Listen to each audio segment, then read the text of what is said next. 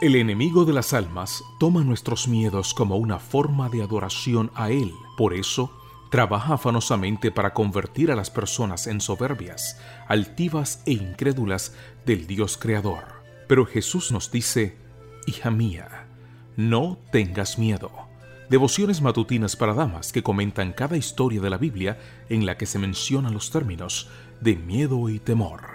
Escritas por Arsenia Fernández Uclele, en la voz de Isis España. Bienvenidos. Muy buenos días, mi querida familia. Al abrir tus ojos hoy temprano, estás enfrentando un nuevo año, 1 de enero. Mi oración es que tu resolución principal sea caminar cerca de Jesús. No te sueltes de su mano. La reflexión para hoy se titula El primer miedo. Dios el Señor llamó al hombre y le dijo: ¿dónde estás? Y él respondió: oí tu voz en el huerto y tuve miedo, pues estoy desnudo. Por eso me escondí. Génesis 3:10. El miedo es la primera emoción mencionada en la Biblia. ¿Cuándo nació el miedo? ¿Antes o después del pecado? Un famoso escritor cristiano asegura que si Eva no hubiese tenido miedo de la serpiente, la habría confrontado con éxito. Pero tanto Eva como Adán hablaron poco, no supieron manejar el miedo y el miedo los manejó a ellos. De acuerdo con esta teoría, el miedo antecedería al pecado. Sin embargo, el comentario bíblico adventista da una explicación mucho más acertada, pero el sonido de la aproximación de Dios fue entonces un motivo de alarma. Ambos sintieron que de ninguna manera se atrevían a encontrarse con su Creador. Ni la humildad ni el pudor fueron la razón de su temor, sino un profundo sentimiento de culpabilidad.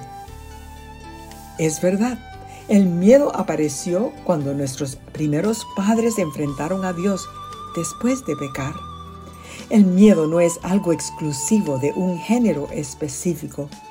Fue Adán quien, al darse cuenta de su condición, lo confesó primero. Un miedo mal manejado lleva al pecado, y el pecado nos lleva a escondernos. Como todos hemos pecado, todos nos escondemos, tal vez no detrás de un arbusto, pero quizás detrás de un horario recargado, detrás de un mal carácter, incluso detrás de responsabilidades eclesiásticas. Deseamos evitar el contacto con Dios porque sabemos que lo hemos defraudado. Pero la buena noticia es que Dios no nos abandona.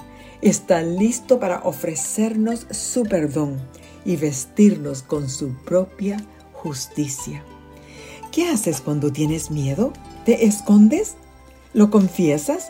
¿Lo ignoras? El miedo de Adán lo llevó a culpar a su esposa y en última instancia a Dios mismo, que es quien había creado a Eva. ¿Y tú, culpas a otros de tus propios actos cuando tienes miedo? Algo positivo del miedo es que nos hace ver nuestra débil condición.